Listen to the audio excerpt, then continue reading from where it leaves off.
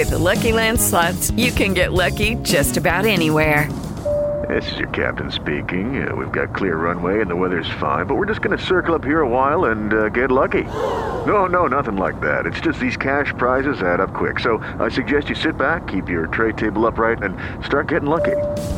Play for free at LuckyLandSlots.com. Are you feeling lucky? No purchase necessary. Void where prohibited by law. 18 plus terms and conditions apply. See website for details. Driver, start your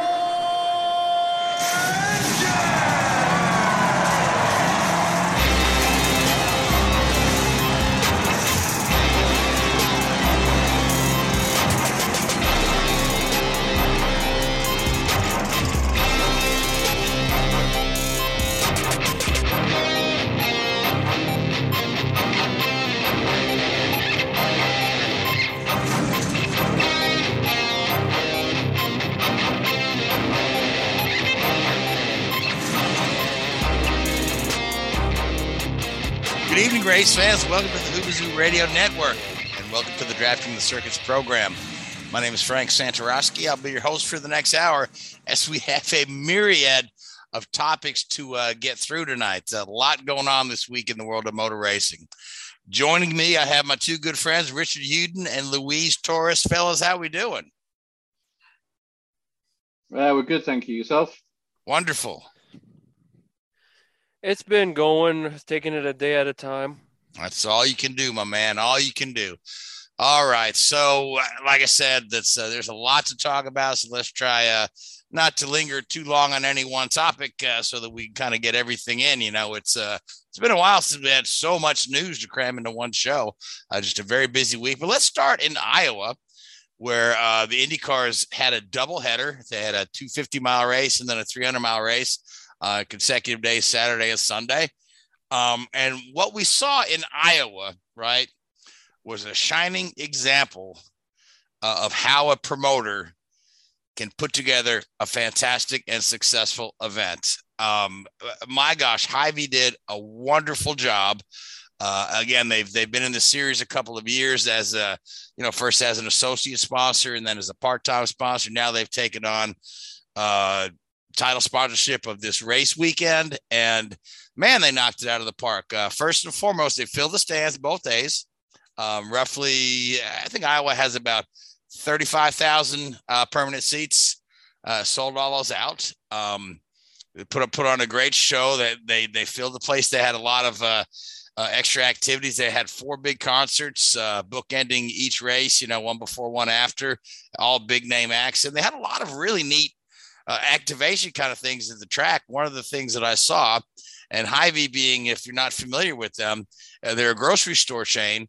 So they have like little mini Hy-Vee stores in little temporary buildings there at the track where you could go on in there, get your bottle of water, get your snacks, get your sunscreen, get what you need for the race. And buy them. And if you're a Hy-Vee customer, use your, Hy-Vee rewards card and stuff. But really neat activation there to get their brand name out there and let people see what they're about. But and again, races were on NBC, whereas prior Iowa races were on NBCSN. So we had the highest TV ratings for Iowa races that we had ever. Mind you, the IndyCar ratings are still dragging behind NASCAR and CRX and Formula One. But again, a very successful weekend. A lot of people coming out of there happy. Probably happiest coming out of there was a certain Mr. Will Power, who took 2 poles and 2 podiums. He didn't win one of the races, but took a tremendous gain in the points. He's only a few behind Marcus Ericsson now, but he's also pulled really close to the Mario Andretti for that record for most poles. And winning 2 poles, somebody had said a stat to say this is the only time in racing history that one man has earned 2 poles within 45 seconds. So, because the way they did the qualifying, it was 2 laps. Lap 1 for race 1, lap 2 for lap 2. So, but our winners were Joseph Newgarden on day 1 and Potter Ward on day 2. Award again finished second in race 1, so a good points day for him. But Louise, you got a chance to watch, and we'll get into talking about Joseph Newgarden in a bit. But let's talk about the on track real quick. It's honestly no surprise for race one and Newgarden was in control. I mean, when you look at the last few races, it's been Team Penske's playground. They won all but, I think they entered Iowa winning 5 out of the last 6 races, and they exited Iowa winning now 6 out of the last 8. Because Newgarden, we talked about it briefly last week, that he has an knack of getting around Iowa, and he showed it again. But the biggest thing I think that came out of that weekend, especially in race number 1, how Jimmy Johnson was able to bounce back from an early spin to just miss out in the top 10. But the biggest thing is he logged laps out in front for the first time ever. He led 18 laps in that whole ordeal, albeit it was trying to get a strategy to work up. But of course, that didn't pan out. Like a lot of instances where you're trying to try a unique strategy, more often than not, it just doesn't pan out.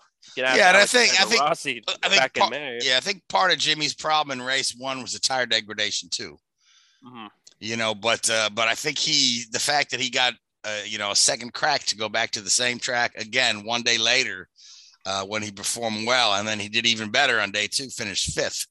Yeah, he did a lot better. And before Kyle Kirkwood binned in turn 1, he was one of the very few cars that's trying to hang on the lead lap at the proof point. Not talking about top 15, we're talking about the top 5 being the only ones on the lead lap at one point in the race because of green flag stops and also up no yellows. So that kind of also showed how strong Penske were, because it was looking like it's going to be between Newgarden and Power. Then, of course, what happened on lap 236, it kind of changed the complexion of the race, the season, and the championship, depending how you look at it. Yeah. So, but let's, Richard, you get a chance to watch the races from Iowa? I did, yeah. I watched most of them. I thought they were pretty entertaining races. Anytime you're clicking off laps that fast, man, it's pretty frenetic to watch. Yeah, it's exciting. Oh, yeah. I mean, those 3 guys there that you were mentioning, the Award, Newgarden, and Power sort of pretty much had that place locked up, didn't they? I thought there was some pretty good racing and some good results there, and it was interesting. You mentioned about the engagement with Hy-Vee. I thought they did a great job. It's just you wonder if they're going to increase their exposure within the sport. Obviously, I know are they a full-time sponsor of the 45 or pretty? No, they're a full-time sponsor of the Jack Harvey car. And I'm not saying that they're not doing well, but you look at his results so far this year, and they haven't been outstanding. And you'd wonder if maybe they look at maybe increasing their exposure, not only with the race, but maybe with a more prominent, the team. Perhaps, yeah. But I mean, the end result that a lot of people say, IndyCar needs more ovals, right? And then, the counter argument is, well, people don't show up for ovals, and people don't show up because they don't promote the ovals. But this goes to show that if you take all 3 of those, promote the oval, you'll get people to come to the oval. Oh, for sure. And then you get more ovals. I mean, so there you go. So Hy-Vee, by all accounts, is absolutely thrilled with the way their event came off. The drivers were thrilled. The fans, I've heard nothing but positive comments from folks that went. So, yeah. And then people stayed an extra hour to see, what's his name? Blake Shelton.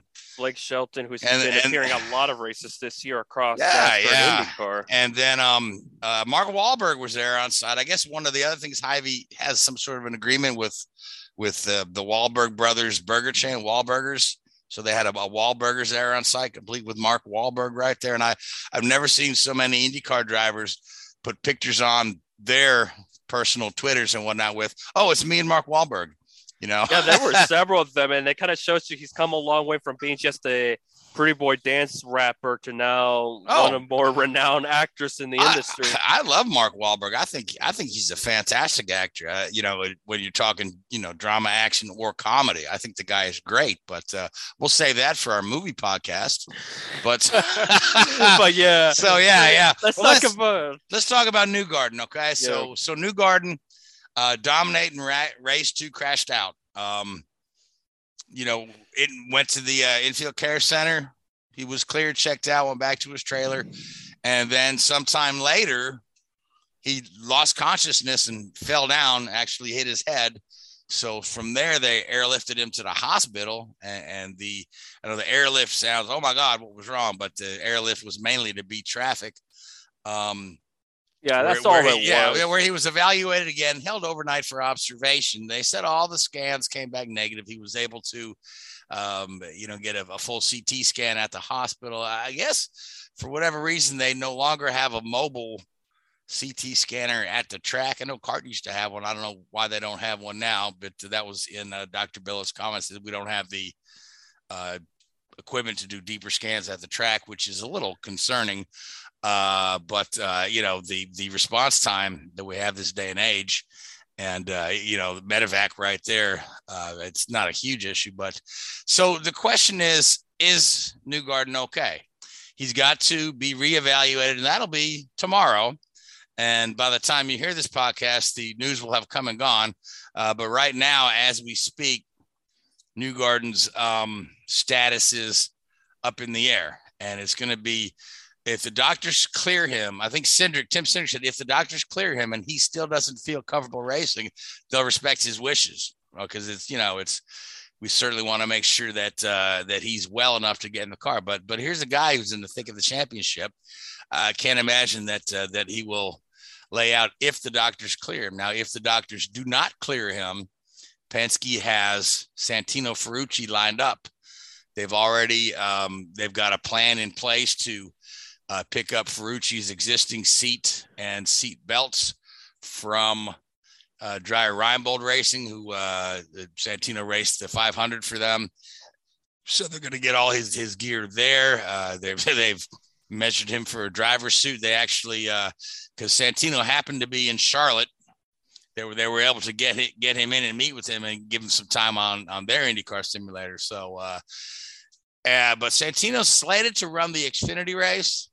Yes, he is slated to run for Sam Hunt. My understanding is, if he gets the opportunity to run the Penske car, he will forego the Xfinity race.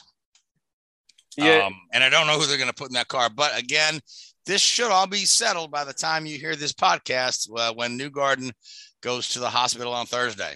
Yeah, and I think, if anything, if Santino has to forego the 26 Toyota for Sam Hunt Racing, I wouldn't be surprised if they go for either John Hunter Nemechek or Parker Chase, who has driven the 26 car before. Yeah, I'm sorry. Yeah, go ahead. I was almost done explaining. We so happen to all be in IRP because that's where ARCA and trucks are running in Indianapolis Raceway Park. But for Santino, if he gets that opportunity to drive the 2 car, this will be the grandest opportunity he's got in an IndyCar, period. Exactly. Yeah, he's not in the thick of the championship in either series. He's part-time in both, so he doesn't stand to lose anything by sitting out the Xfinity race, other than perhaps a paycheck that he was maybe expecting. But I would imagine that, Penske is not, asking him to provide his services for free. I imagine that he's got a paycheck there too. But to see him in a top level car, it's going to be, I'd love to see what he can do. But of course, ultimately, I want to see Newgarden in that car on Saturday. Is one thing that sort of struck me here a little bit is that it appears that, I don't know, maybe wrong here, but Ferrucci isn't the sort of reserve driver for Penske by any stretch of the imagination, and it's almost like, oh, he's going to be free, let's pick him up. So I'm surprised to a certain extent that they don't have a dedicated reserve driver to take that seat. I was thinking like a Dane Cameron, whoever they have on their rostrum to be on there, but I'm guessing they want to put somebody that has experience rather than bring an IMSA guy just for a one and done at most deal. You could bring Austin Cindric in. He get his win at Indianapolis.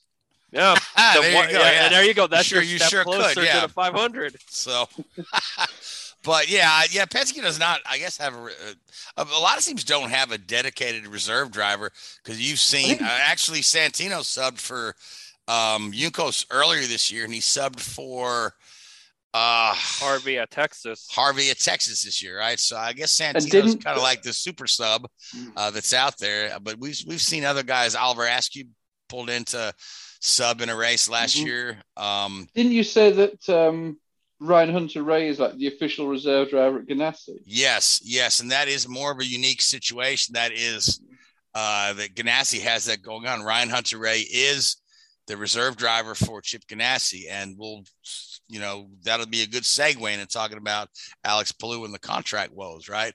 I mean, so much so they're so serious about that on an IndyCar weekend, Ryan Hunter-Reay has to make sure that wherever he goes, he's within a 2-hour drive of an airport, just in case they need to call on him, which is, that's not limiting you too much. There's airports all over the country, all over the world, really. But they are. That's part of his contract there. He drives for them in IMSA, but he is their dedicated reserve driver in the case of a driver injury or any other reason why a driver may not be able to compete. They could always call it Boris Said. You could call Boris Said, yeah. Yeah, sure. I think he's looking for work right now. You can see what Roberto Moreno's up to. I don't know if they're in dire, go get Scott Pruitt out of retirement, put him back in a Ganassi car. Yeah, I remember Paul Tracy's around, right? Marco's around. Even with his arm right now. And by the way, Marco that's true, yeah. is your SRX champion. Marco is your SRX champion. Yes, that was another on a technicality. Another item this week. Oh yeah, it took a while for people to kind of get the gist of why he was awarded the extra points at 5 flags. But what would have been helpful would have been had the series explain that way back when it happened instead of after the fact. I think they were on a tight TV window, so I don't think they had time to explain it, which is unfortunate for their part because they got a tight 2-hour window. Yeah, but he's that 6 points has been on his thing the whole season long since 5 flags. So, but nobody questioned it until he won the championship by 2 points or 3 points or whatever it was. Nobody talks about the championship until the final race of the year, period. This is quite true. But let's get back to Alex Palou. Yeah.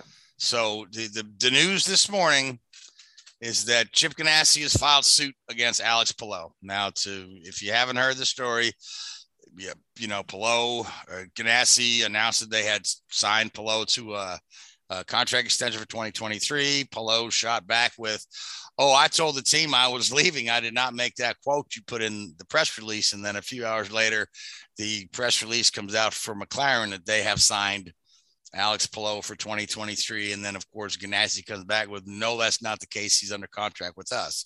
Now, since then, Palou's been a little quiet. He's not really answering any questions on that. He did race for the team at the last race. He is expected to race at the Gallagher Grand Prix coming up here. The team says they are still committed to winning races and working on the championship with him.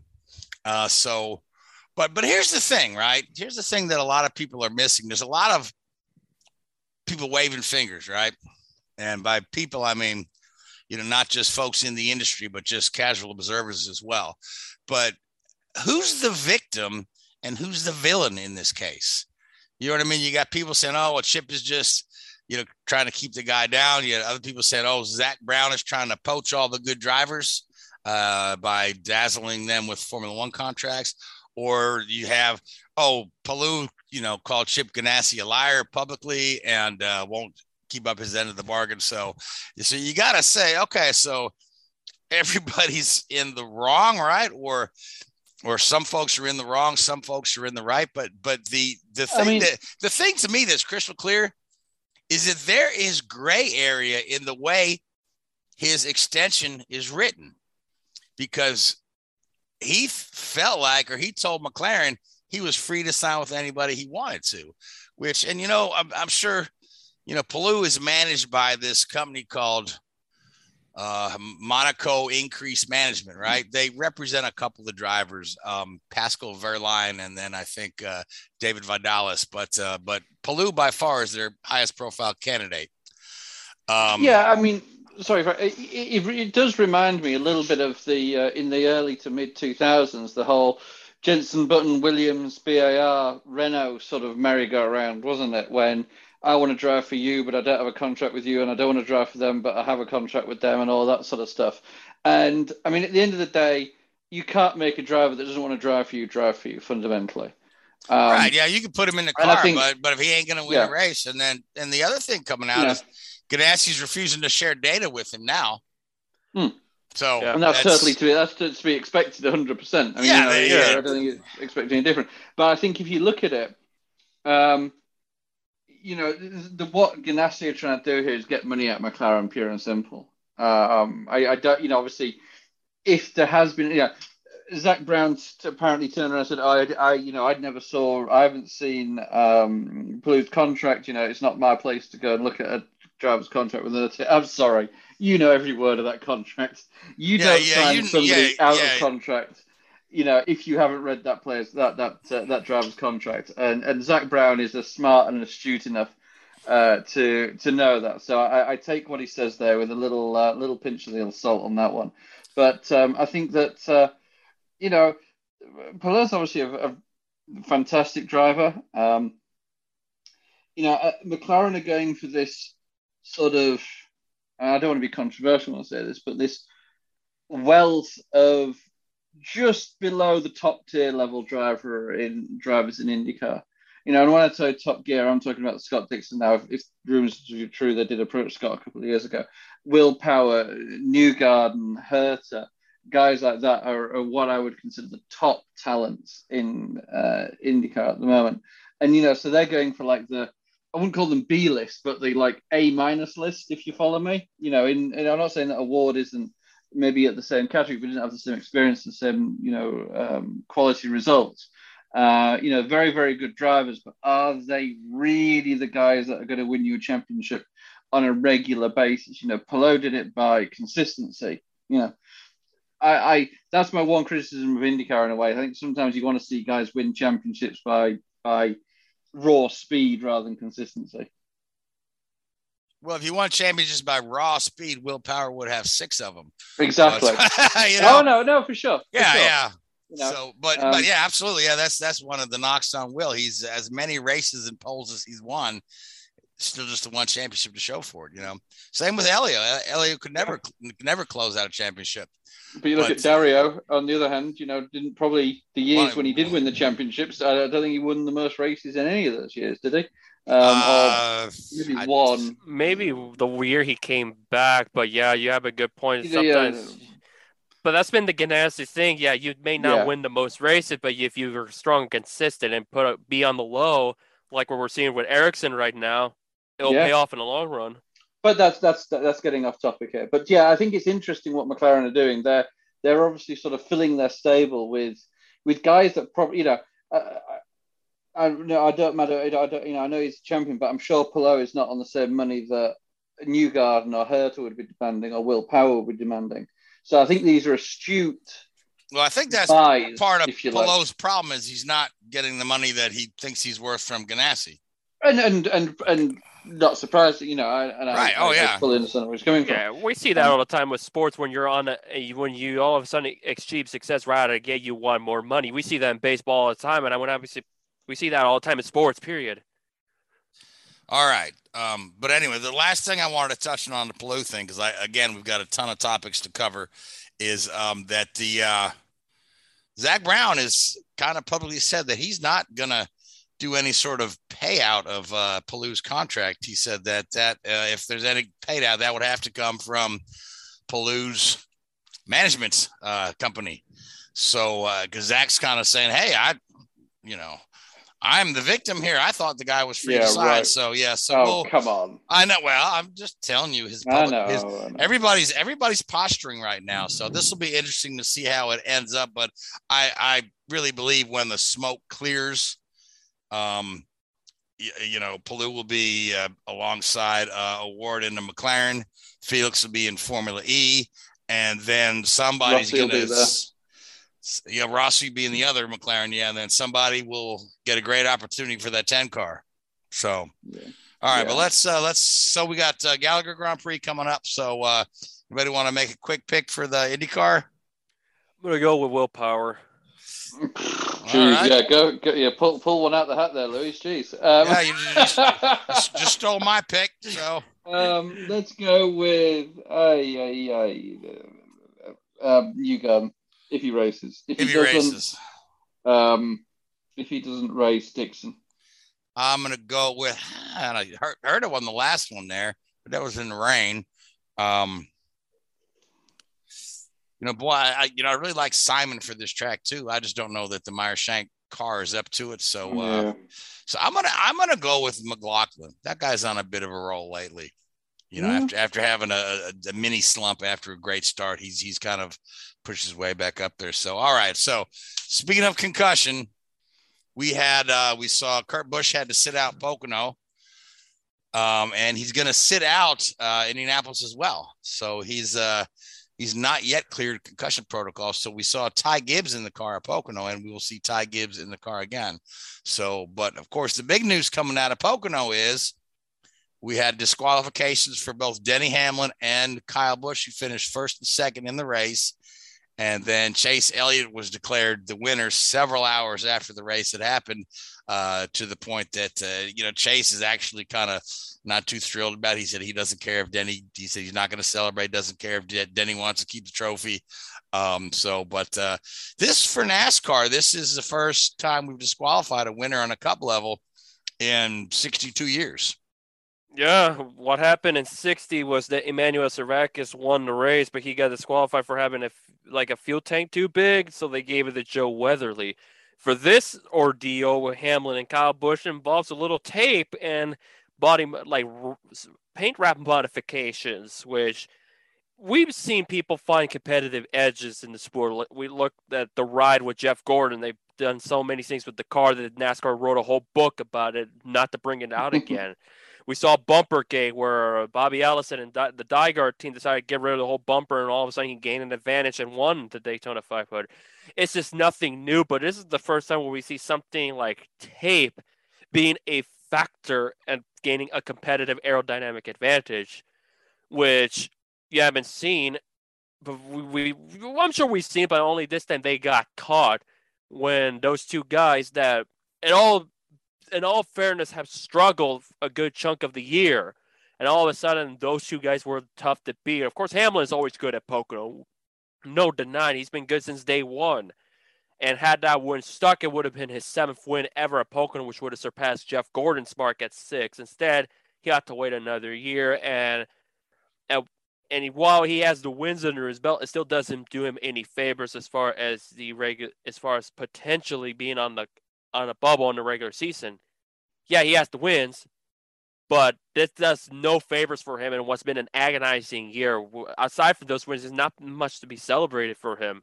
And that just added the flesh in the wound to the point that he decided to make a Twitter video on selling the champagne and the trophy, tape not included, on eBay, which I don't think it's been up yet. But that's just Hamlin being Hamlin on Twitter. Hamlin being Hamlin, yeah, I did see that one. That was pretty funny. Slightly used bottle of champagne and trophy on eBay now. Yeah, so, but anyway, yeah. So a typical Pocono race though. And again, like you said, that little bit of tape under the things as an aero advantage. But these cars are so aero sensitive now. You know what I mean? Even a small advantage like that, could. With the Lucky Land Slots, you can get lucky just about anywhere. This is your captain speaking. We've got clear runway and the weather's fine, but we're just going to circle up here a while and get lucky. No, nothing like that. It's just these cash prizes add up quick. So I suggest you sit back, keep your tray table upright, and start getting lucky. Play for free at LuckyLandSlots.com. Are you feeling lucky? No purchase necessary. Void where prohibited by law. 18+ terms and conditions apply. See website for details. Could equal a performance advantage. I'm sure it's not huge, like these guys didn't lap the field or anything, but they certainly performed quite well in the race. And, that extra tape keeps the wrap from kind of deforming and putting a little lip back in the bumper that they try to stretch the wrap to cover. So, but either way, it's a little bit of a black eye for the Gibbs team. NASCAR did their best to, kind of clear the air and let everybody know that was going on because, again, it's been a long time since they've disqualified a guy that's won a cup race, but it shows that they're serious, and other teams will certainly take heed, I'm sure. they'll find different ways to cheat. So, because cheating is a part of NASCAR culture. Yeah, so. And it's been eminent for a while that at some point we're going to see that one DQ Cup winner since this format was implemented in 2019. And I felt like at the beginning of the year somebody would get disqualified out of a Cup win, and lo and behold, it happens at Pocono. And it also involves but not just the winner, but second place, whose car was the title sponsor of the race. That's going to be leaving them anyways, which puts Kyle Busch in a very vulnerable situation, still not having a right. He may not even, there's a good chance he might not have one. Yep. Kyle Busch still looking for a contract for next year. So maybe he should call Alex Palou's lawyers, because Palou's got 2. So, but anyway, but we're off to the Indianapolis. If it's good enough for Jimmy. If it's good enough for Jimmy, it's good enough for Kyle, right? So, and heck, Kurt did an IndyCar race, did the 500 a couple years ago. So, and again, speaking of Kurt, I wish him well. Can't wait to see him back in the car. But another good opportunity for young Ty Dillon. I think he ran 15th? He finished 18th initially, and Gibbs got 16th after the double DQ. Oh, okay, yeah. So that's right. You picked up 2 spots, but it's not bad for a Cup debut when he found out the night before. Obviously the car's set up for Kurt, and and he's wearing Kurt's driver's suit because somebody had pointed out to us, oh, look, he's got the badge that says NASCAR Cup champion on his driver's suit, because he was wearing Kurt's driver's suit. So yeah, I think the Toyota embroider was a little bit busy on Saturday night to get that changed. Yeah. Anyway, yeah. So we're off to Indianapolis, Xfinity and NASCAR both. The interesting news is that Daniel Kvyat, former Formula One driver, guy out of Russia, will be making his Cup debut. His first time in an American big stock car. I don't know what his previous experience in Russia was, but I believe it's mostly single seaters. I don't know if he's run any kind of saloon races or anything early in his career, but kind of an interesting, out of nowhere choice. Kvyat, who was at one time a Red Bull driver, we haven't heard much from him since he's exited Formula One. So showing up in a Cup race is pretty interesting. He's also, he was Ferrari and Alpine's reserve driver, so he's highly regarded in many ways. That reserve driver role is pretty critical to car development.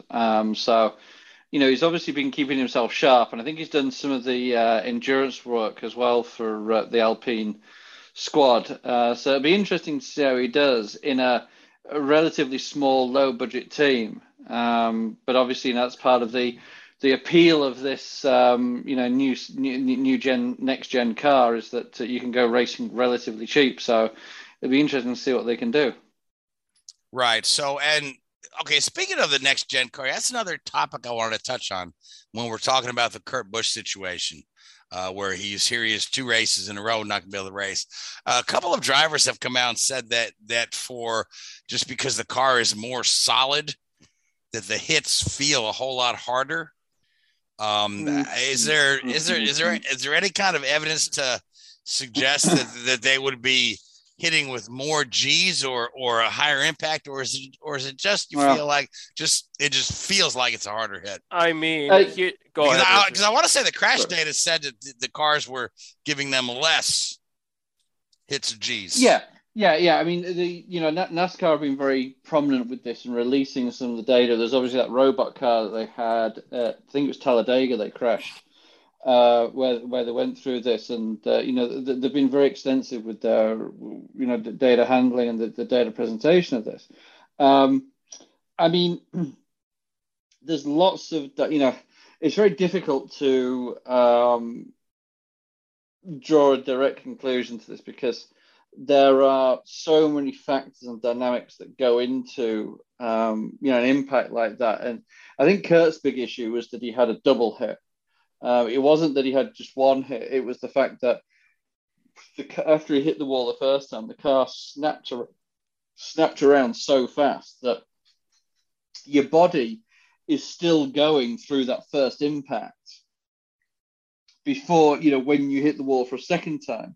So it's a very unusual dynamic to be involved with there. And unfortunately, that's probably what's caused the issue. But Another thing to consider as well that I think a lot of people don't realize is the medical care and the medical scrutiny now is far, far more stringent. 5 years ago, Kurt would have raced Pocono and had a bit of a sore head the next day and have at it, boys. You look at what Dale Earnhardt Jr. went through. He had those numerous concussions, and it wasn't until he got towards the end of his career and he actually sat down and talked with some real neurologists and professionals in the area that said, look, you're doing yourself a real danger here. So I think that's a combination of what we're seeing here. But I think the fact that, the double hit and also the slightly more stringent medical assessment that these drivers are having to go through on a regular basis is making it maybe appear a little bit worse. Yeah, because that kind of confirms my assertion that I don't believe that the car is any less safe than the prior one, because I actually read a stat that we've had more crashes this year than by this point last year, and yet this is the first time we've got a driver with a significant injury. So. But anyway, we wish Kurt well. And again, he's one of the older guys too. So, sometimes, and he's had his share of hits over the years, to kind of this year at Talladega at the end of the race. Yeah, to parallel the Earnhardt situation. Yeah. And this is part of it as well. And this is what makes it so difficult. Another driver could have been in exactly the same accident and walked away and have zero. Concussion is one of these unfortunately obscure injuries. You can't predict it, and you can't. It's hard to understand the dynamics because each individual is so very, very different. And you look at Joseph's accident; it wasn't a particularly big hit, and it wasn't initially obvious. It's something that manifests itself, 3 or 4 hours after the incident. But you've also got to give credit to the NASCAR medical team. They have a responsibility to the driver's well-being and the driver's safety. And I think NASCAR, probably more so than any other sporting motorsport series, has maybe come for a little bit of criticism for their attitude towards safety and some of the on-track behavior that has potentially caused safety issues. So, obviously from this extent, I think it's a shame not to see Kurt racing because he's a fantastic driver. But I think they've made the right call here, and they have to accept it. And missing a couple of races is far better than the other possible outcome. Right, and Kurt's been very gracious and open about it too. He said that his health is very important to him, and then he's going to follow his doctor's orders. Yep. So, all right. So, want to pick a winner for the Indy Grand Prix there, Luis, or not the Indy Grand Prix? What do they call it? It's not the Brickyard anymore. It's the Verizon 200. The Verizon 200. What were you going to say about Penske before I said the actual title? Oh, and I was going to say the Pennzoil. The Xfinity race is the Pennzoil, right? Pennzoil, I believe 250. So. I don't know. But yeah, the Verizon 200. I'm gonna go with Chase Briscoe on this one. I made a bolder pick, but I'm gonna go with a safer rub with Briscoe on this one. All right, and I don't even know who I like for this race because this race was such a problematic last year, problematic for the Cup guys. But I want to say a guy like, it's hard to go against Chase Elliott on a road course, and he's really having a great year this year. So yeah, I'll take Chase Elliott and say that he gets a win where he feels like he can keep the trophy. So yeah, I mean, it's honestly been a career year with 4 wins to his name and running away with the regular season championship. Oh yeah, he's leading all the stats, so great year for him. Just, hopefully he can keep it together during the playoffs. And, because there were some folks felt that his first championship was Mickey Mouse is the term they like to use. But, again, he won it fair and square according to the rules that are given to him. So, yeah, because those people that call it Mickey Mouse have won how many championships between them? No. Exactly. So, all right. So, Formula One was in France. Yep. And Charles Leclerc, who's from France. He's in the wall. is He's from Monaco. From Monaco. Oh, I thought he was French. Not from France. No, he's from Monaco. Monegasque. Monegasque. Okay. Ocon is from France, though. Yep. Well, Ocon didn't win either. So, but anyway, yeah. No. So Leclerc had a great qualifying start from the pole, leading the race. Doing everything you need to be. Pure driver error on his part. I think so. Yeah. It was a shame, but this is part of your learning process. This is the first time that Charles really been in a title fight. With another world-class driver, and he's being pushed, and he's having to push as well. But let's not forget, we look at Lewis Hamilton, one of the greatest drivers in the history of the sport. Look at his first year when he's involved with a title fight. He made numerous mistakes in that rookie year, which ultimately cost him the title. So it's to be expected. But unfortunately, when you're at Ferrari, the spotlight is on you, and these mistakes are hard to swallow, and it'll be a real test for Charles' mental strength. Good news for him is there's a race coming up this week in Hungary, and he can get right back on it, and he can go and do what he needs to do. I don't think there's many people that would doubt over the last 2 or 3 races that the Ferrari has been the quicker car than the Red Bull.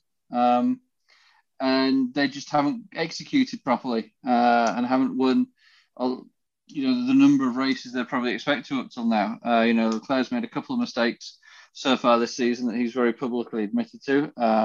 This one in France and then one earlier in the year in Imola. But also Ferrari's made mistakes with, you look at Monaco's strategy call, the engine failures in Baku and Barcelona. So there's very rarely do you lose a championship because of one reason. And I think that, Charles can step up his game. Not necessarily in terms of raw speed, because I think he's as fast as anybody out there, but in terms of execution and winning the races where he's fastest. So,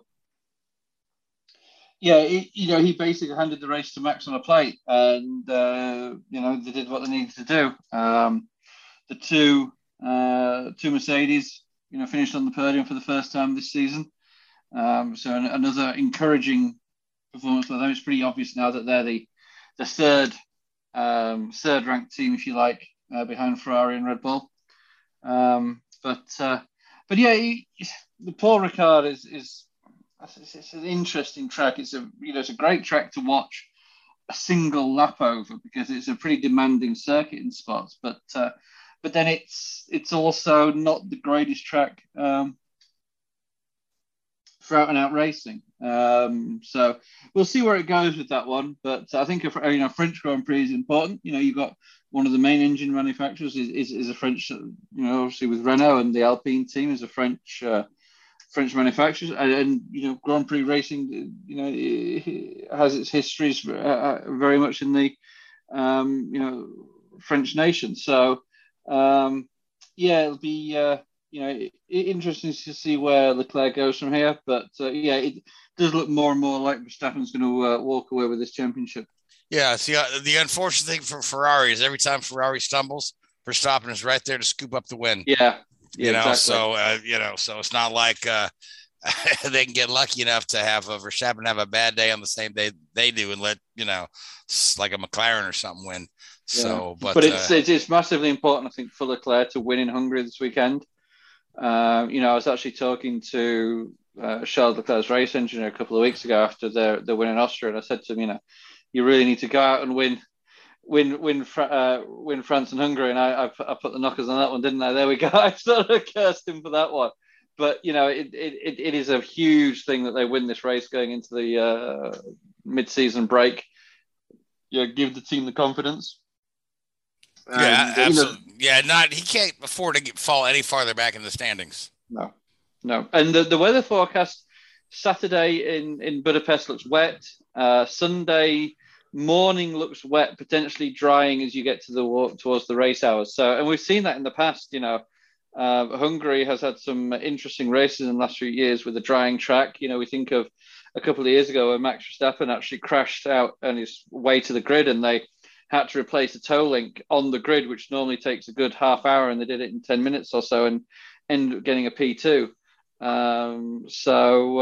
It could be an interesting race this weekend. Yeah, so Hungary's one of those circuits that needs rain. So who do you like for this weekend then?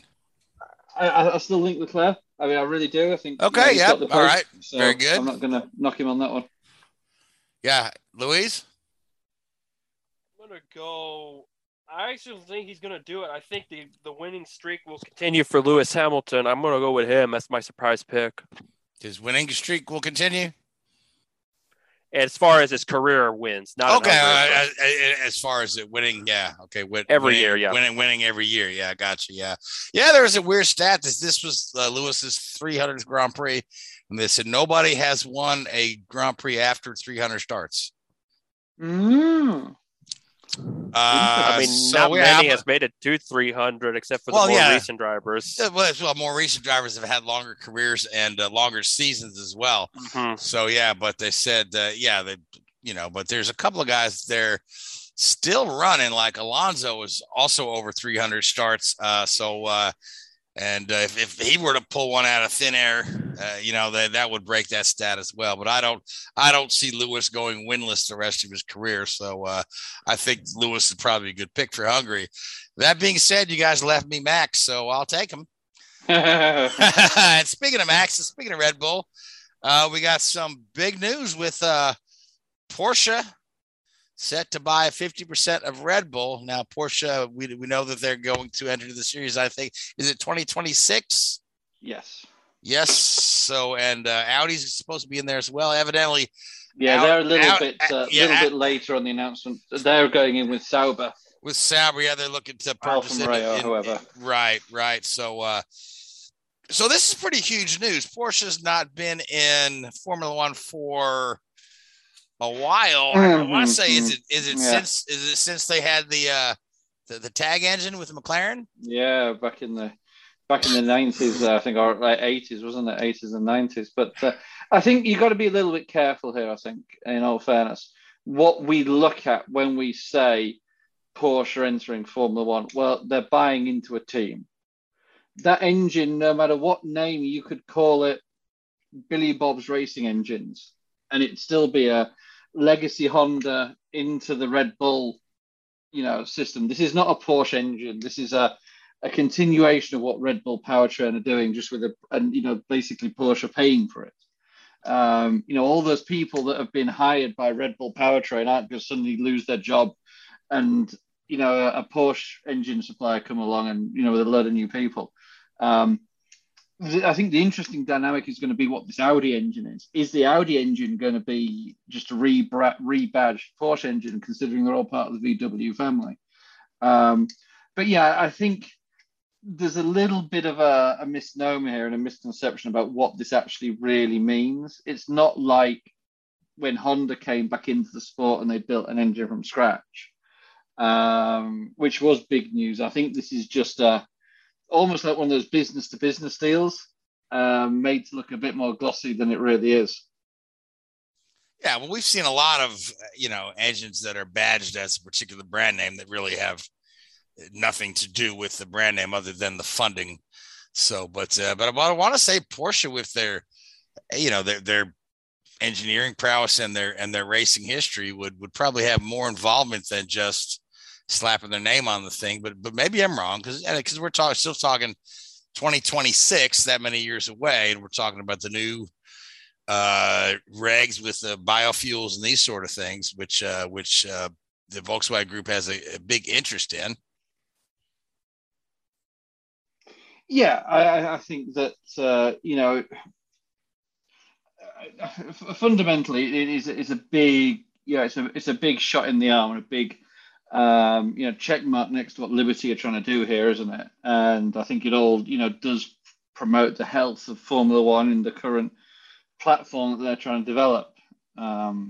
So yeah, we'll see how that grows and continues over the next few years, really.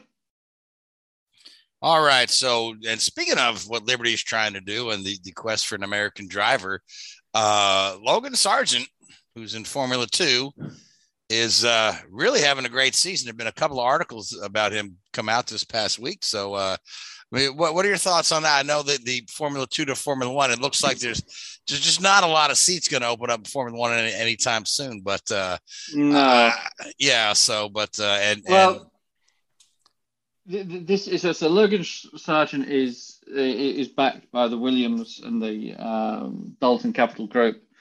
Has been for a number of years now, and that's where there's this dynamic, and some of the murmurings have come about because, to be truthful, Logan Sargent's run a little bit under the radar for the last few years, and then all of a sudden he's got into Formula 2, and he started off reasonably slow, but then he's slow, but he's won 2 or 3 races recently, and really propelled himself. I think he was second in the championship going into Paul Ricard. I think he's now dropped down to third, but excuse me, there's no shame in that.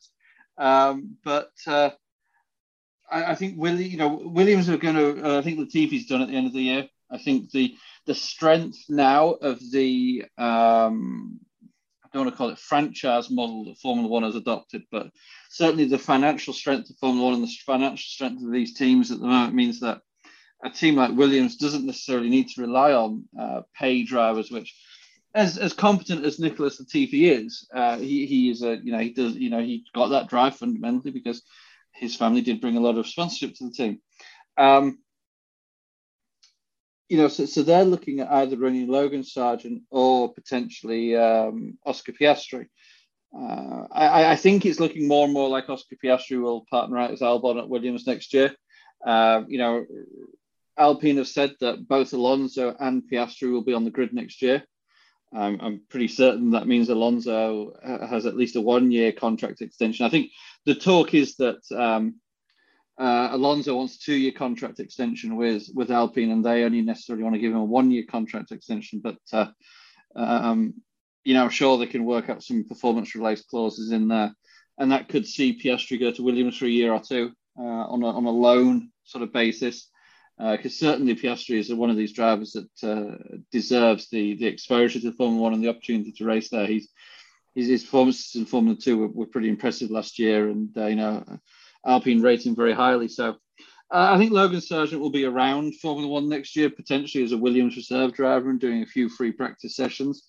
And whether he can stick around for a couple of years and then take up that seat once Piastri maybe moves to the Alpine team. Obviously, goodness me, a lot happens in Formula One from a week-to-week basis here, and we're trying to predict driver lineups 2 or 3 years out. But I think he's probably the closest American-based driver right now to getting into the sport. Obviously there's been the talk of Colin Herta and guys like that, but I think Logan Sargent is going through it the right way, and he's getting results at the levels that the Formula One bosses can quantify. They know what a guy who finishes second or third in the Formula 2 Championship is capable of. They don't necessarily know what a guy who finishes 8th in the IndyCar Championship with a good reputation is capable of. Obviously, McLaren do now know with Herta having tested him, but you do have a limited data set with these young guys, and I think Sargent's probably in the pole position for one of those seats in the coming years. Absolutely. So while we're talking about Americans in Formula One, have we heard any movement on the Andretti team, or is that whole thing seems to have stalled? I think the ship has sailed, honestly. I think it has. I think, as you say, Louis, I think the ship sailed on that one. And it's a shame, really, but I think because of the health of Formula One and the money that these teams are bringing in now, 3 or 4 years ago, 2 or 3 teams were on the verge of going out of business. Williams was certainly struggling, Sauber was certainly struggling, Haas was certainly not exactly flush with cash. But with what Liberty have managed to achieve, the money is pretty free flowing in Formula One now, especially with these budget caps. So where would the incentive be for the existing Formula One teams to dilute that revenue stream for them? And it's a shame that that's the mentality, but it's like any other franchise sport. If you were to turn around and add 2 NFL teams into the roster, that would dilute the TV revenue to the other teams. So where's the incentive of them to vote for that and to approve that? But as I say, that is the nature of the success, or one of the downsides of the success that we're seeing in Formula One, is it becoming a little bit of a closed club right now. Yeah, and I think it's sad because I think 20 cars on the grid is light. You know what I mean? I really feel like that's a couple light. More you know what I mean? Hurt, would it? Yeah, it wouldn't hurt, especially the time period when we had 24. And obviously, before I even started watching Formula One, there was at 1.26, there even 35 cars where they had to have pre-qualifying sessions. It's come a long ways, but yeah, I mean, obviously, you would never get back to that stage with the logistics and the expense of traveling to these races. We want to guarantee yourself a return, but I think 22 maybe. Well, you see, again, we go to another aspect here. The amenities at these tracks. They're not designed necessarily for 24, 26 teams. These teams like to spread out and take up as much space as possible. And if you stick another 2 teams in there, they're all going to lose that little bit of garage real estate, and it's not something that they're going to vote for. Look at Monaco, for example. Monaco is always an extreme when we come to discuss anything with regards to Formula One. But you stick another 1 or 2 teams in that pit lane there, and you're going to have floating garages anytime soon. Well, they've got a harbor right there to float the garages. Exactly. They could build a Gilligan's Island, and all they have to do is hold them up for 15 seconds. Yeah. There you go. Yeah. Oh man. Which I'm sure will be fun for Williams and Aston Martin. Not. So now you wonder what happens to all this money Michael Andretti evidently raised, right? Does he have to give it back? Or is it not? It's probably ever real, was it? It's probably not in his pocket yet. Yeah, it's probably on paper that's if you get the team, this is what we'll invest. So yeah, it's a shame though, because I'd love to see the Andretti name back in Formula One. I'd like to see what they could do, but if it's not going to happen, it's not going to happen. So all right then, well, that's got us just about out of time, guys. So I want to thank you, Richard and Louise. I want to thank the Hoobazoo Radio Network. I want to thank Spreaker, iHeartRadio, Google Podcasts, and YouTunes. I want to thank Mark Dill and Legend of First Super Speedway and Dan Blay Racing Art. But certainly I want to thank you folks who listen to us every week. But until then, good night. WHOOBAZOO, that's Hoobazoo.com. Enter website, enter website, enter website, enter website. Mary redeemed a $50,000 cash prize playing Chumba Casino this year. I was only playing for fun, so winning this was a dream come true. Chumba Casino is America's #1 social casino experience. It's serious fun. With over 80 casino-style games to choose from, you too could win life-changing amounts of cash. Be like Mary. Log on to ChumbaCasino.com and give them a whirl. That's ChumbaCasino.com. No purchase necessary. Void where prohibited by law. 18+. Terms and conditions apply. See website for details. The voice in the preceding commercial was not the actual voice of a winner.